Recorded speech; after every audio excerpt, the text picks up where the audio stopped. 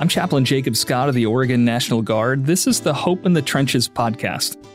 Where going forward, I'll sit down for conversations with people who offer interesting and informative perspectives on finding strength for life and work in the trenches, and even improving our spiritual posture. Whether you feel like you're under heavy bombardment or ready to go over the top toward a new objective, it's good to be with you. Our guest today is retired Army Special Operations soldier and author, Sergeant First Class Ryan Hendrickson. Ryan enlisted in the Navy after graduating from high school in Lowell, Oregon. He then served in the Air Force, eventually joining the Army in 2008. He served on multiple deployments, including Iraq, Afghanistan, and several South and Central American countries. His autobiography, Tip of the Spear, is the inspiring true story of his incredible return to active duty and subsequent combat deployments after stepping on an IED. Ryan served as a Green Beret 18 Charlie, or Special Operations Engineer, a demolitions expert. As the tip of the spear, his role was to ensure that the routes taken by U.S. and Afghan troops were free of IEDs, or improvised explosive devices. While rescuing an Afghan soldier outside a mud-walled compound in 2010, knowing that he was in uncleared territory, Ryan stepped on an IED with his right foot. The device exploded, leaving his foot dangling at the end of his leg. He describes that in detail in his book. What makes Ryan's story different is that after undergoing 24 surgeries in a lengthy and torturous rehab, he fought to return to active duty. He was actually medically retired, but multiple skin grafts successfully reattached his lower leg, and he was aided in his recovery by wearing a new prosthetic device known as an IDEO, Intrepid Dynamic Exoskeletal Orthosis. Unfortunately, we don't have much time to go over that in the interview, but you'll have to check out his book.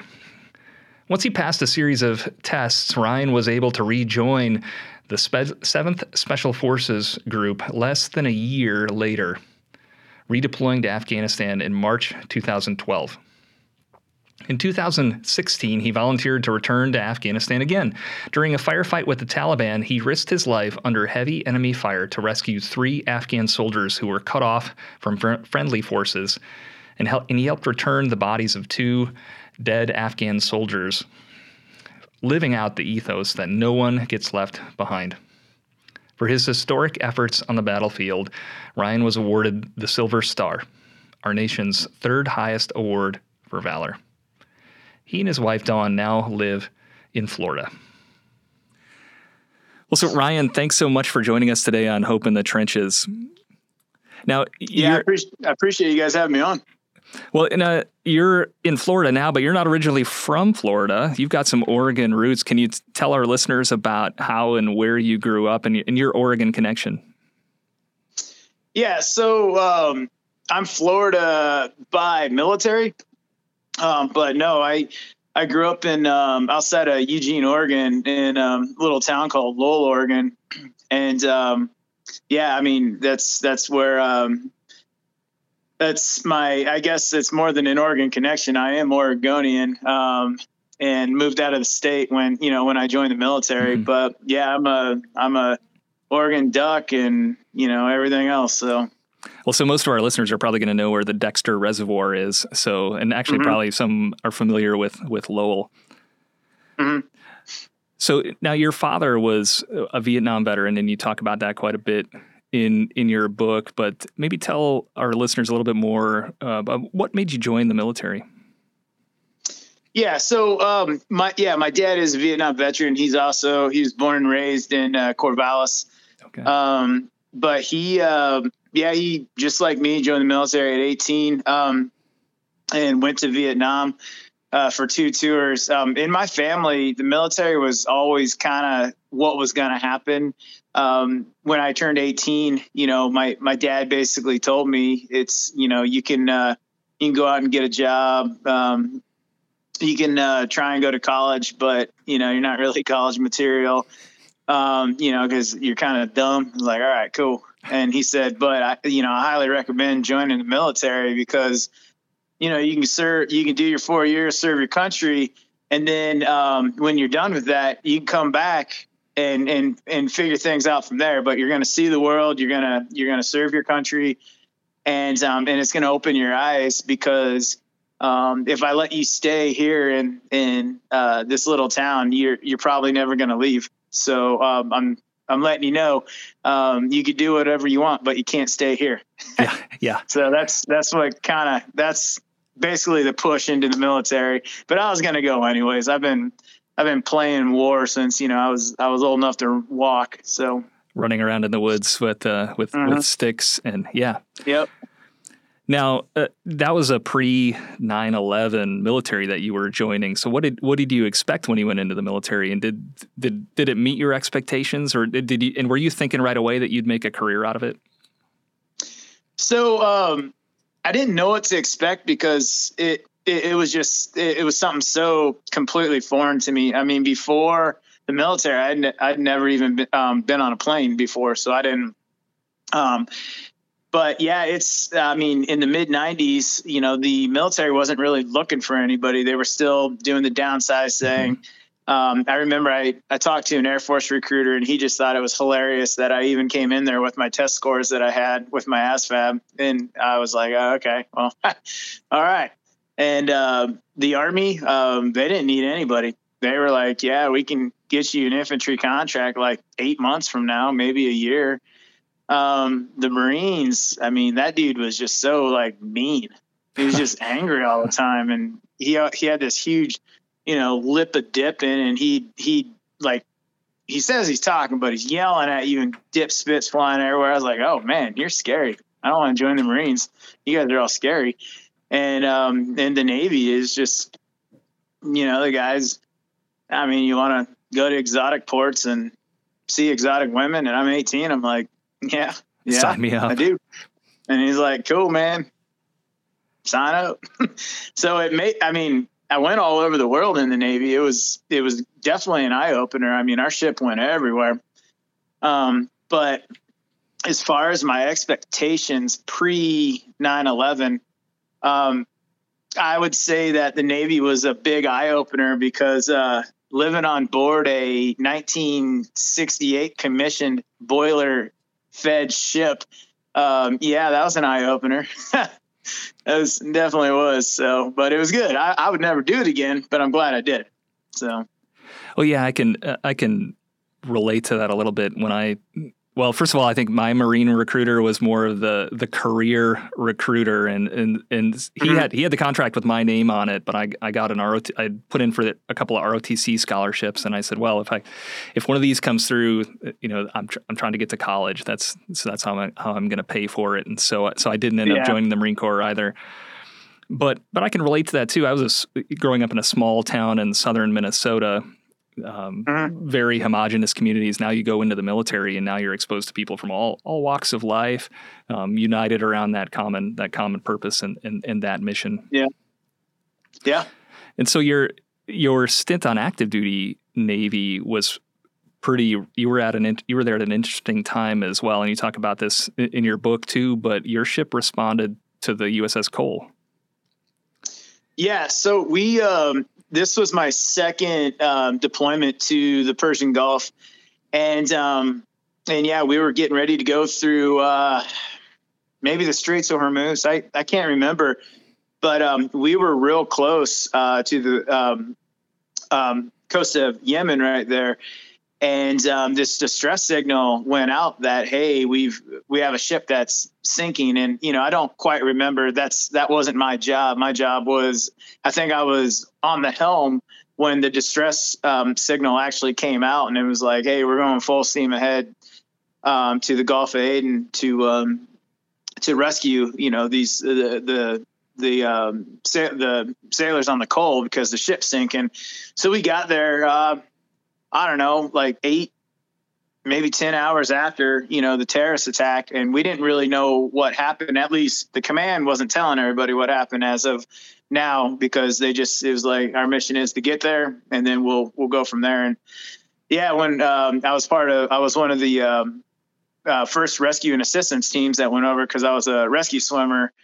And that's when it was all of a sudden like, oh, okay. So this, that was my first eye-opening experience to someone wants to kill you, and not necessarily military on military action, but it was, it was one of the first, not one of the first major, but it led up to 9/11, but it was, the attack on the USS Cole was one of the first salvos in the war on terror. And I remember just kind of taking it all in, because it was weird. The fact, because we were, as we were carrying bodies off in body bags, it was very strange feeling that somebody, wants to kill you. It's, you can think about it all you want, like, oh man, yeah, man, that guy really wants to kill these guys. You see it on TV or an action movie or something like that. But to actually be a part of, somebody wants to end your life, that's a whole different feeling. And it's a different mindset. And so, that was my first, I guess, you would say, introduction to what would be known as the war on terror, and the amount of lives that it would take from there. So in the meantime, you ended up leaving active Navy, and you were in the Navy Reserves. And actually you were back in Minnesota, where your wife at the time, that's where she was from. Incidentally, I think where was that in Minnesota? Was that Rochester area? It was a little town called Foley, Minnesota, by St. Cloud. Okay, so I know that area too. I went to St. John's in Collegeville, just up I-94 from there. Yeah. But you were in the Navy Reserves then, and you got a slot to go to BUDS, Basic Underwater Demolition School, while you were in the reserves. And where were you? Where was that with respect to 9/11 then? That was early 2002. So, teams were just heading over there. No one was really, it still wasn't really a thing. Cause the first ODA teams went in October, 2020 or 2001. And then the follow-on forces, and again, I wasn't there, so I don't really know, what it was made up of, but, I would say probably November, December, January, February. And I was in BUDS in I think March of 2002. Okay. Very early. So did you kind of, at that point, were you trying to get to war? Was that kind of where you were you already looking at that in your military career? No, I was a very young guy attempting to go to BUDS for the wrong reasons. And my mindset was I wanted to be a Navy SEAL because of the movies. Yeah. And so I wasn't really, that the whole, going to war part and everything like that. In my mind, it was still all like the movies. And so that's why, I went to BUDS, and that's why I, ended up failing out, was because I went there for all the wrong reasons. I wanted to be a movie star, and I didn't realize, it's like, it's movies are movies. This isn't the movies kind of thing. So status. That's a very different motivator.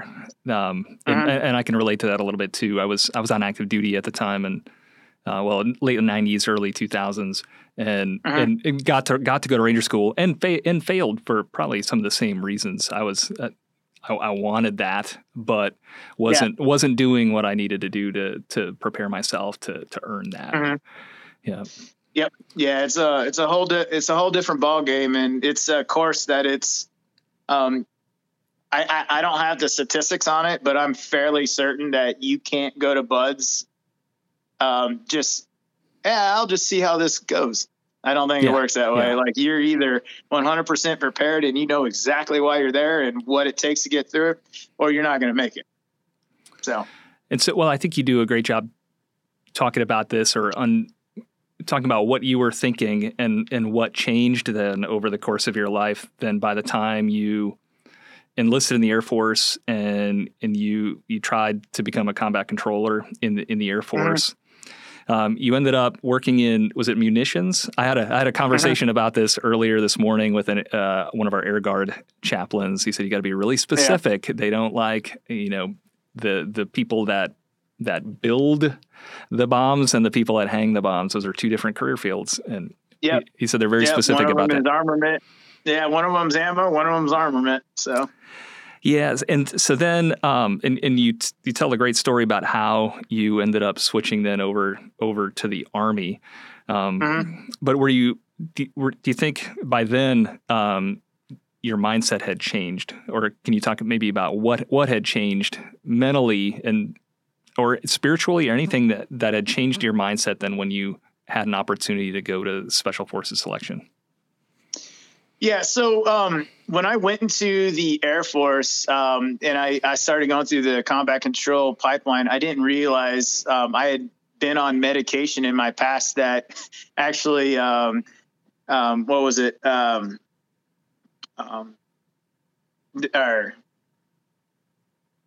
not waiverable, excluded me or whatever it's called. And they hadn't have caught it through the medical screenings. And so I think it was, I went to the hospital for some reason or another, and they went looking through my records. They're like, "Oh, you can't even be in this pipeline." It's like, well, great. So now what do I do? So it was just another hang up. But I did my 4 years in the Air Force, and I was going through, a pretty nasty divorce at the time. And I went into the personnel office to update my records from married to single and, go down that whole thing. And I saw this poster on the wall with with like a guy in a uniform, and half of it was Class A's and half of it was Air Force dress blues. He said, "Go blue to green." So I asked one of the counselors about it, and they're like, "Yeah, if you're in an overman career field, the Army is accepting direct over transfers." And I was like, "Oh." And so I gave them my career field, and they're like, "Yeah, you're overman." Oh, so then they got me in contact with the recruiter, and the recruiter, he said, "Yeah, man, we've got basically everything's open right now. The Army needs people. What are you looking at?" I said, "Infantry." He goes, "Okay, that's definitely wide open. Why do you want to go infantry?" I was like, I just need to do something different. I want to get into the war and all this stuff. And he goes, "Man, you're a little bit old to be playing those kind of games." It's like, okay, I'm 29, E5 and all this other stuff. And he goes, "Have you ever thought about Special Forces?" And I was like, "Yeah, I have. I mean, I ran into those guys plenty in Iraq, and my dad was with MACV-SOG as an attachment in Vietnam. And so, yeah, I know all about what I, know from like TV and talking to people and stuff like that. I didn't know all about him, but, and so I was, we got to talking about it. I go, "Well, I don't have any qualifications for that. I mean, I grew up running around the woods in Oregon, but I mean, I've never been in a combat arms career field." And there's a difference, it's like, I can land nav because I can look over there and see a mountain peak, and I'm like, "Yep, I'm walking that way," or find a creek and follow it south. Okay, got it. Everything leads to a road, not a problem. But, all this soldiering stuff like land navigation, shooting, and all this other stuff, I was like, I've never done that. I qualified once a year on a weapon system, and that's it. If I ever even got to see it again. And he goes, "Well, I mean, you may actually be surprised, man. You never know." Says, "All right." So I went through infantry basic. I was with the 18 X-ray is what it was called. And so I signed up with the X-ray course, and I just got to thinking, I was like, yeah, I'm probably not going to make it. But I don't ever want to look back and know that I didn't try because I was scared to fail. I was like, I already failed once at Buds. I was like, and it's because I quit on myself. I knew I had more to give, but I didn't want it. And I go, I'm going to give it everything I got. I'm going to put everything into this. I don't care. My mind is, I need to get my mind off of this nasty divorce. I just need to completely bury myself into something that is, what is it going to be extremely challenging, something I've never done before, something I never even contemplated on doing before. I just need to bury myself into this. And when the dust clears, we'll see what happens. And so, yeah, I went, I did infantry basic, jump school, and then the X-ray prep course, and got to selection. And every time my mind was like, well, this is usually when you give up on yourself. You ready to go? I was like, no. And just kept pushing and pushing and pushing. And next thing you know, it's, we started off with 405 guys and 55 guys got selected. And then moved on to the Q course, which selection is not the hardest part, but moved on to the Q course. And, out of those 405 guys, there was 19 of us that made it through. So, yeah, it was one of those things that it just reinforced that your mind or your attitude or your want to, it'll dictate so much. You can do anything if you just want to do it. And if you're going to dedicate your time, effort, emotionally, physically, and everything else into it, you're probably going to be successful. It's just most people don't know how to do that because we are a culture of comfort zones. Yeah. We like to live in our comfort zones, and stepping out of those comfort zones is very, very difficult because you have a chance to fail. And we have this taboo mindset, which I understand it completely because when I failed BUD/S, I went into a depression about it. But we have this taboo mindset about failure, and we don't realize that failure is actually very, very healthy for growth. Absolutely. You can't grow without failing. It's impossible. And I've seen it in all of these courses I've been to that are just ball busters. Usually the guys that have never had to step out of their comfort zone before, everything has been easy for them. They're usually the ones that go quickly. And I was like, oh, okay. So yeah, that was the transition from Navy, Air Force to the Army, and eventually, to getting my Green Beret and moving on to 7th Special Forces Group. Well, I think you touched on it too, that it's so important to know your why and to know why you're doing something. So is Friedrich Nietzsche, the philosopher, he's the guy who said, what doesn't kill us makes us stronger. And, but he also said that a man who knows his why can bear with almost any how. So if you if you know your why, you can put up with almost anything. Yep. And my endure. why was that victory. Yeah, I just needed one victory, one W. I racked up a whole bunch of L's in my life. I needed one W. And crazy enough, once I actually looked at BUD/S, and instead of feeling sorry for myself and make myself out to be this victim, well, I had pneumonia and I had an injured this and I was blah, blah, and actually looked at the fact, BUD/S and what I learned, those lessons, when I actually turned that failure into healthy lessons, it actually helped me succeed in the Q course. So, oh yeah, that failure at Ranger School for me has been a very powerful motivator and tool for growth. So now looking back to that decision again too, do you think that was an opportunity that you were ready for? Or once you saw that opportunity, then did you have to devote yourself to preparation? Oh, so I have always, just from the lessons learned at BUD/S and my brief appearance in the combat control pipeline, I've had a very good understanding of a military ass whooping, I guess you would put it, and how they in the courses that we go through. So I had an idea. What I wasn't prepared for is, so the Navy and the Air Force, they like to run. And if you can run, you're going to be a great fighter. All right, cool. I'm not saying they're wrong, but 5'7", 210 pounds, I'm not a runner. The Army, regardless of what school you go to, the Army is like, oh, cool. Yeah, you passed your 2-mile run. Congratulations. Now we're going to put 100 pounds on your back and we want you to go operate. That was a whole nother stress but I was good at it because I'm small, or not small, but I'm short, I'm compact, and I have and I had the build for rucking. So I actually ended up, being kind of finding my niche because I cannot run. I'm always the long shot buffalo coming in with a bunch of arrows sticking out of its side, on a 2-mile run or a 5-mile or whatever it is. But you put the ruck on my back and I can almost ruck as fast as I can run. It's crazy. So, but yeah, the Army, man, they just they like to just like, well, I mean, you got 2 legs and a back. We're just going to load you down. Okay, move. Like, oh, geez. So it was a whole nother lesson that I learned there. But thankfully, God blessed me with a rucker's body, not a runner's body. Yeah, it's a good thing we're not all the same. Yeah. And again, you tell the story really powerfully in your book, but that was then just kind of the start of the learning and the personal growth and some of the challenges that you would face when so now you find yourself assigned to the 7th Special Forces Group, getting ready to deploy. Mm-hmm.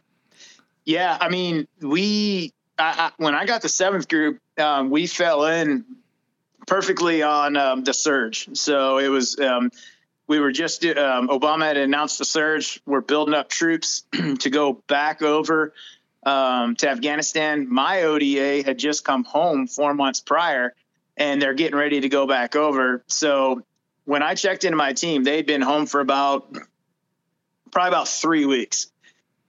And I came in at a perfect time when they found out that they're going back over in 4 months. So guys are real happy, to say the least. But so yeah, I didn't have to wait long to deploy, and I was excited about it because this is what it was all about. We even had Admiral Mullen flew in on when we were out there training, and he's like, "Hey, look, good luck, guys. We're sending this company out of the battalion. We're sending or maybe it was our battalion, but we're sending you guys out to a pretty bad area in Helmand and Uruzgan province, that whole bordering area there." But yeah, it was very, I don't know. I was excited, and I was happy that I was getting to finally go and answer that question that, potentially, because I think men have been joining the military for hundreds of years to answer one pretty common question, I think, in our society, and that is, what will I do when someone's trying to kill me? Mm-hmm. How will I react? What does it feel like to be in combat? How will I react when bullets are flying or something like that? And like I said, I mean, we've been doing that forever. When either it's a schoolyard fist fight, how am I going to react when someone punches me in the face? Okay, cool. It's not as really cool as I thought until the next day. Then it hurts really bad. Or what am I going to do when someone's actually trying to kill me? The bullets are flying, and we have all the media, and we have all the I guess, the movies and the TV shows and everything like that. So you're growing up and you're watching these movies and you're seeing what this hero is. This hero is the guy that, he just made it through, hell and back in combat, and he's the dude that's, experienced it all. And this is what a hero is as a man. And so I think a lot of guys in my generation, we wanted to know what would I do if someone tried to kill me?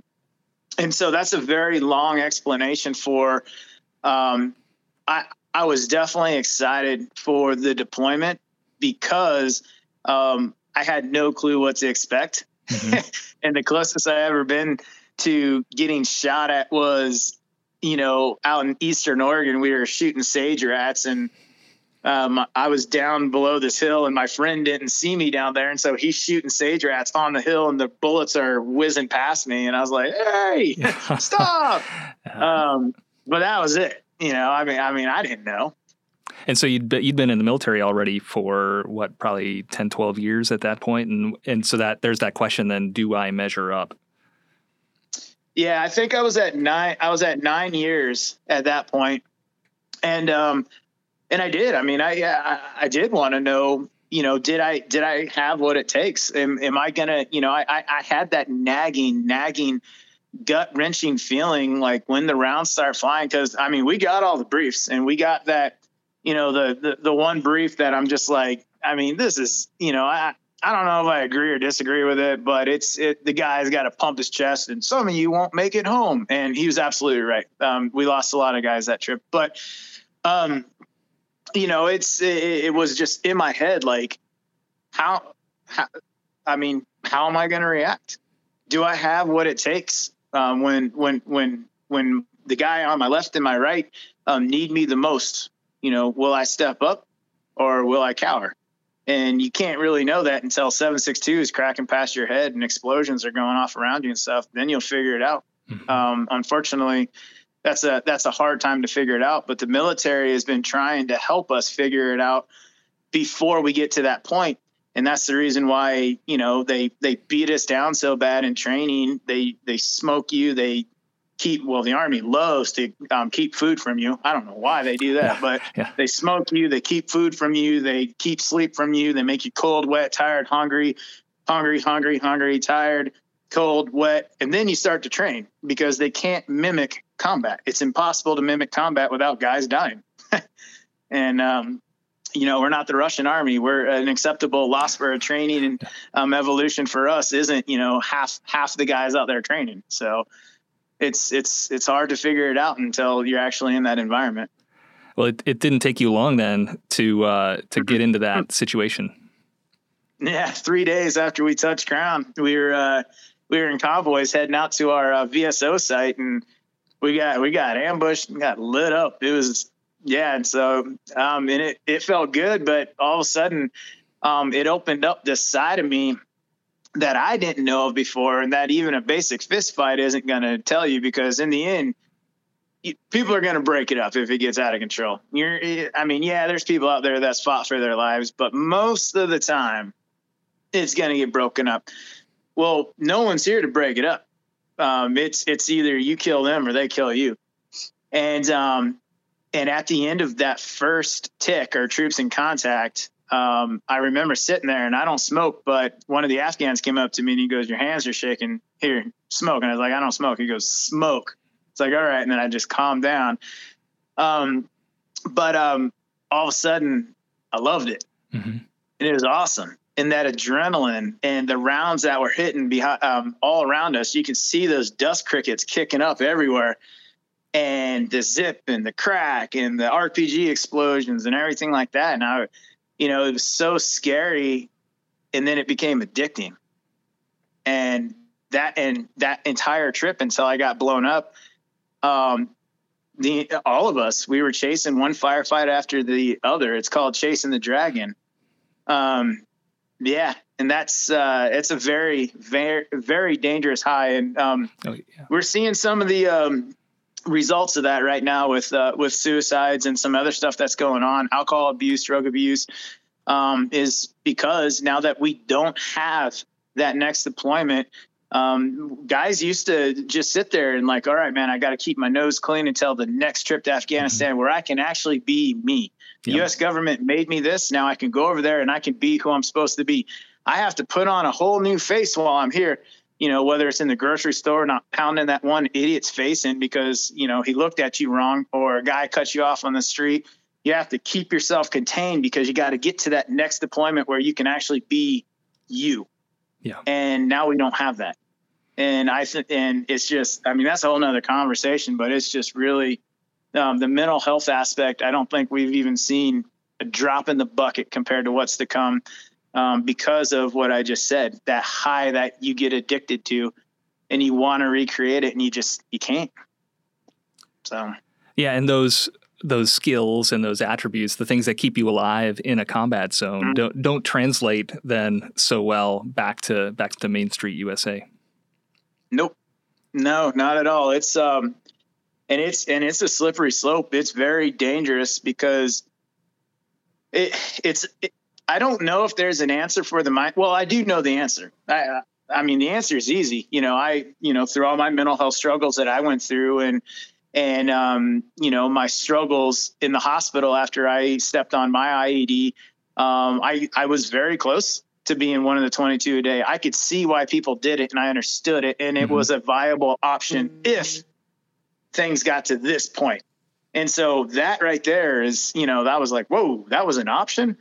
But a lot of guys keep that option, in their dump pouch just in case, and that's the that's the dangerous part of where we're at right now, because the just in case is going to get even more, your hand's going to start reaching for that dump pouch quicker and quicker and quicker, because there's no war to look forward to. And so now the challenge is, well, what do we do? We just can't write all these guys off. First responders are going through it too, police officers and everything. Yeah. And suicide rates are astronomical right now. So, well, we can't just write people off. How do you, what's the cure, or what's this? And, I have my own theories on it. And I know what worked for me, but yeah, that's what we're faced with as a nation right now. And there's a lot of head scratching going on. Oh yeah. Well, and that's not new either. This was already, more than a century, or about a century ago. Another philosopher said, suicide's the one or the lasting, the enduring philosophical problem, right? Because how do we take that off the table as an option? I've got some theories on that too, and I think I think a lot of the stuff that you discovered along the way is incredibly important. Yep. You gotta, to me, the number one thing that is just crippling veterans and law enforcement, specifically law enforcement out of the first responder community, is people are leaving the service, whatever service you're in, without a purpose. Yes. They used to be this, and now I'm this. You can go to Applebee's and get your military discount, and people could say, thank you for your service, until they're blue in the face. But that doesn't fill that void. It doesn't fill that gap, because you want people to understand, this is who I used to be. This is what I used to do. And when they can't understand it, now all of a sudden, you're becoming either you're reclusing yourself, secluding yourself, lashing out with anger, or trying to drink yourself into another reality that works for you to fill that void that all of us are left with when we leave the military and or police department. And so having a purpose is huge. But what helped me and my mental health struggles that I had, and to a point, like, no one waves a magic wand and you're all suddenly cured. No. This is life.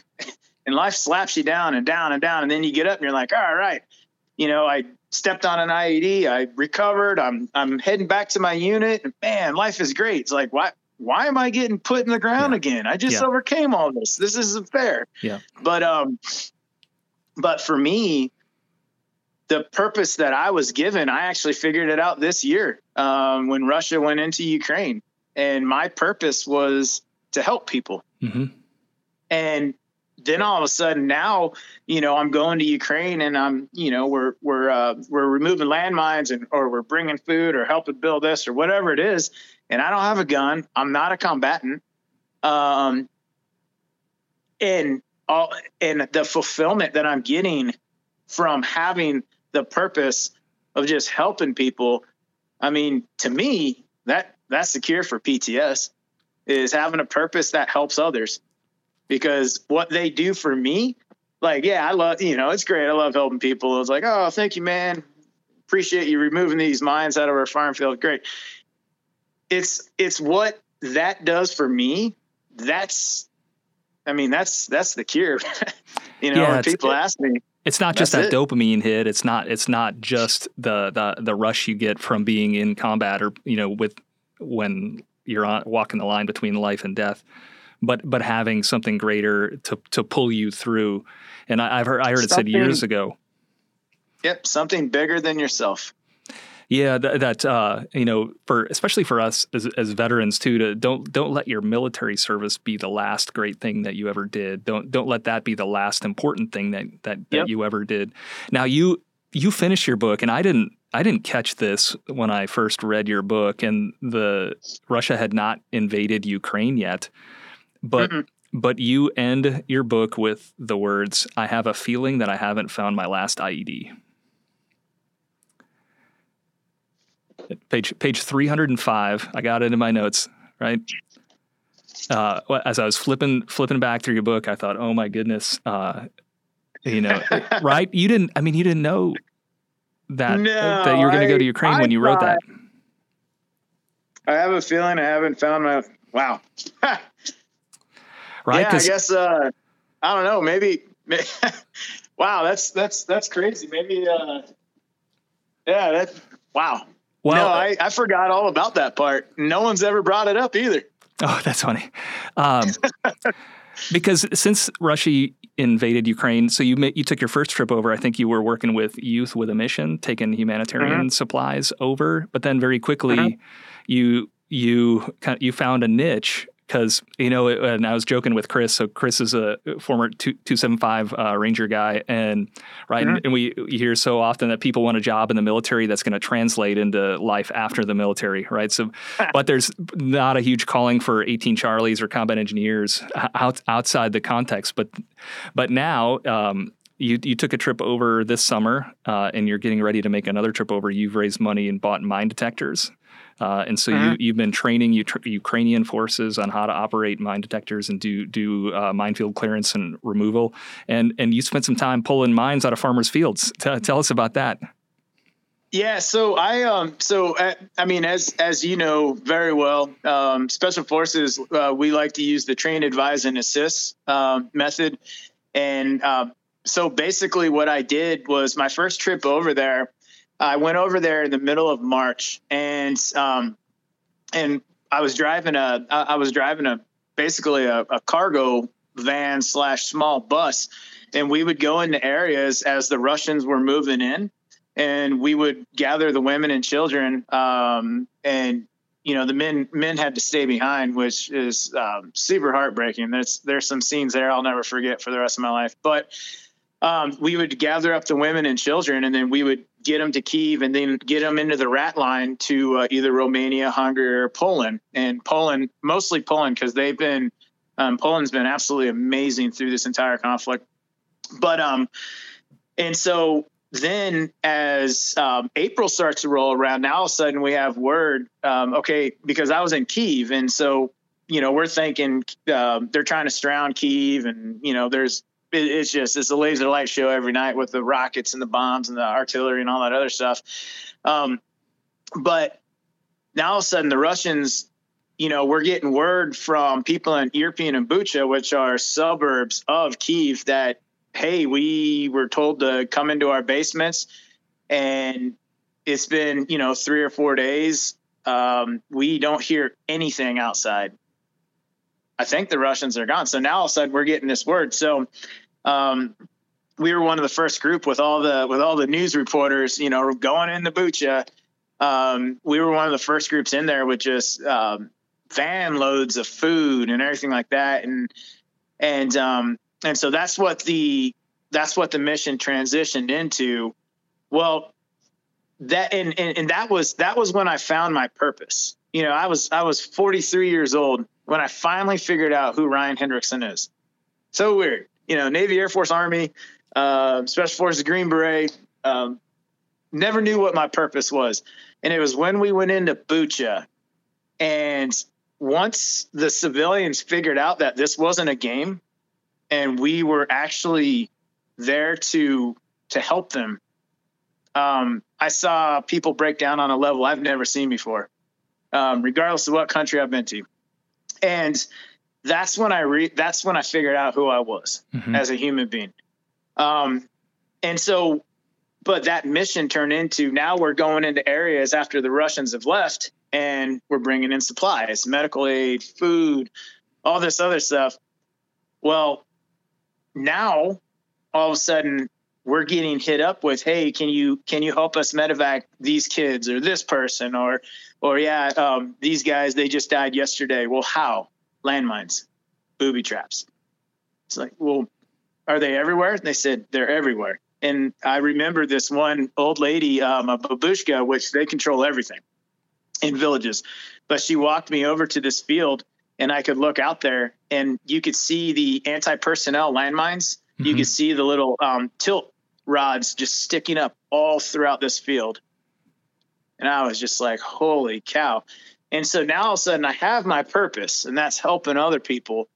But I could run around with groceries all day long, and then people could ask that age old question, well, why are you doing that in Ukraine when you have Americans that are starving here too? Very good point. Super valid point. So now all of a sudden I do have that, well, how does 18 Charlie transition over to the civilian world? And I'm like, well, wait a second. I can help with this. Mm-hmm. And so I immediately, when I left in May, it was crazy. My last mission was in Severodonetsk, and the Ukrainian commander is like, hey man, you got to go. The Russians are going to take this city. You have to go. And 3 days later, the city fell to the Russians. Well, now the Ukrainians are about ready to take it back. And I can't wait to get back there and go demine that area. Cause, a lot of friends in Severodonetsk. I don't know if they're still there or not, but yeah, all of a sudden now I have this purpose, and I can use, like, hey, I did this in the military. I was finding IEDs, whether I step on them or find them with a mine detector. I mean, still found it. But I can use this to help people.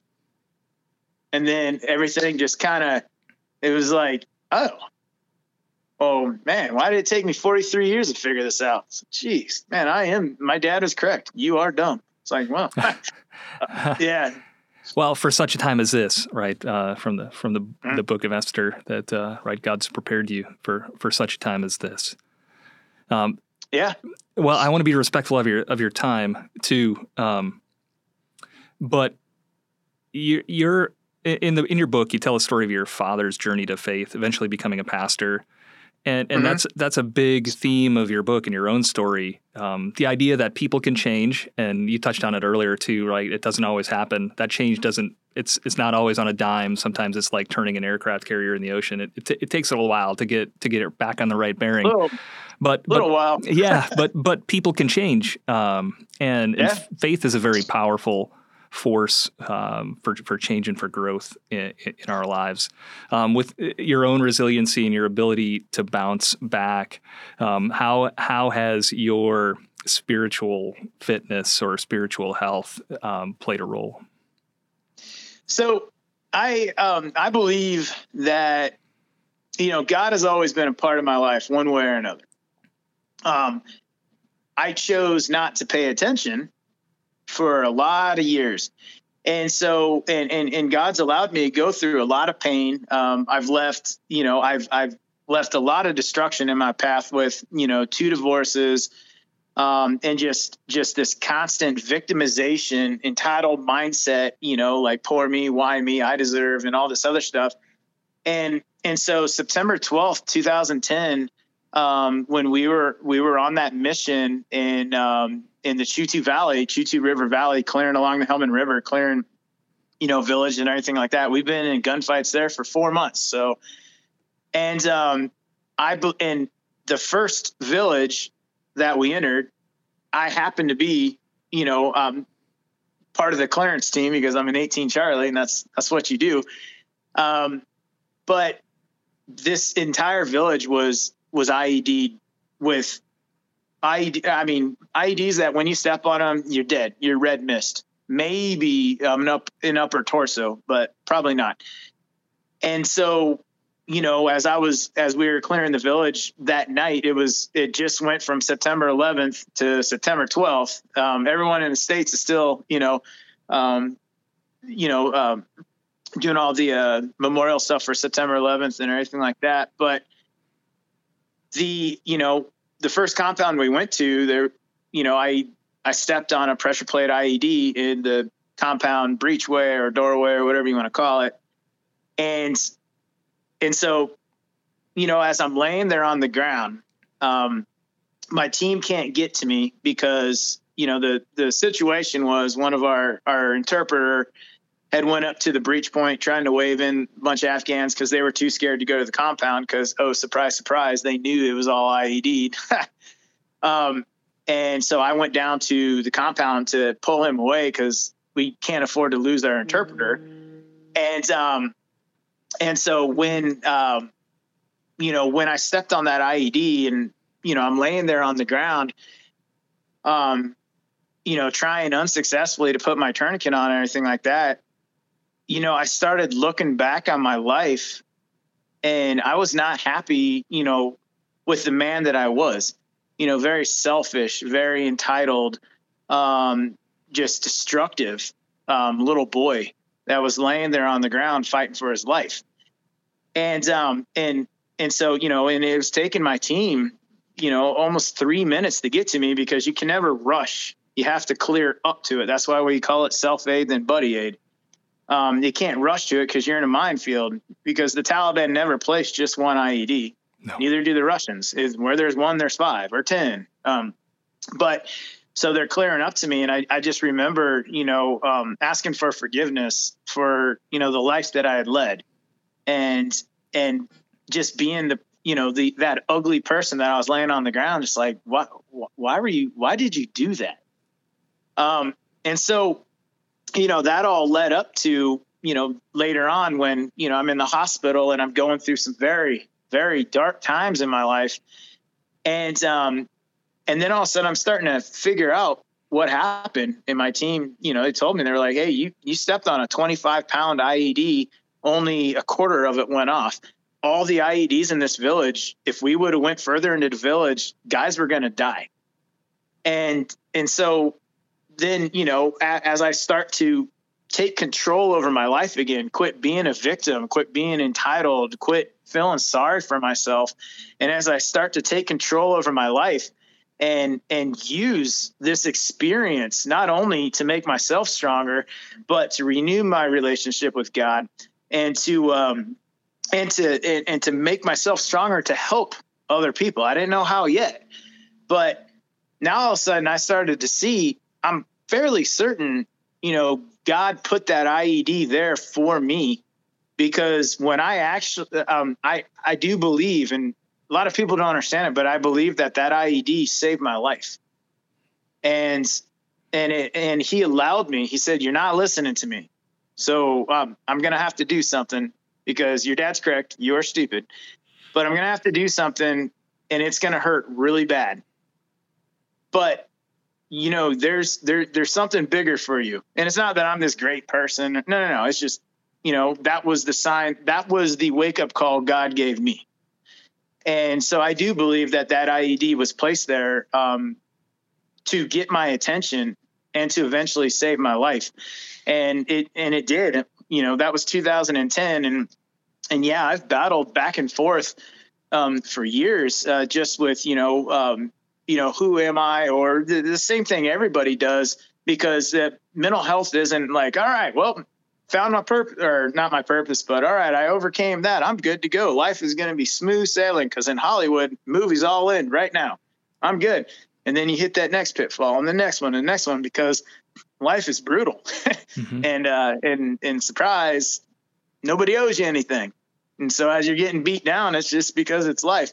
Well, all of that from 2010 till 2022, February 2022, when I actually found, like, I'm fairly certain, because how Ukraine even evolved for me was cool. I mean, not coincidence, because nothing is, but it was a miracle. Yeah. I'm just sitting there. I have a high-paying government job, deploying, going to Syria and Afghanistan. I closed down Afghanistan, all that stuff. Should be happy. Money's coming in, but I have no purpose. I am nobody. Then Ukraine kicks off. And next thing I know, I'm talking to David Cunningham, who him and I have formed a great relationship from the book that I never wanted to write in the first place. Because it wasn't a book, it was therapy, it was journaling. But now I'm talking to David Cunningham, who he's like, yeah, I got some connections in Ukraine. Surprise, his family founded Youth with a Mission. I was like, oh, well, I'm not really a youth. He's like, you're not tracking what we do. And now I'm in Ukraine a week later, and everything has evolved to what it is right now. So, yeah, I do believe if you allow God to show you a path in the direction, it's probably going to end up helping people, and you may fight it all the way till you step on an IED and then continue fighting it. But in the end, if you allow God to show you what he has planned for you, I believe, in my instance, tip the spear, landmine removal is going to be born from. I still haven't figured it all out, but I know God has a reason for it. I'm just too, like I said, I think God oftentimes looks down and he goes, geez, man, this kid is. Oh yeah, we could talk a lot more about that. There's a great prayer. I think it comes from medieval times, and a prince who was about to go off into battle. He said, "Lord, I'm going to be very busy today, and I will probably forget about you, but please do not forget about me."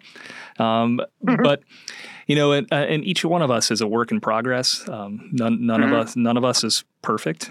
But we always have hope, and there's always something greater outside of ourselves that we can work toward and contribute to.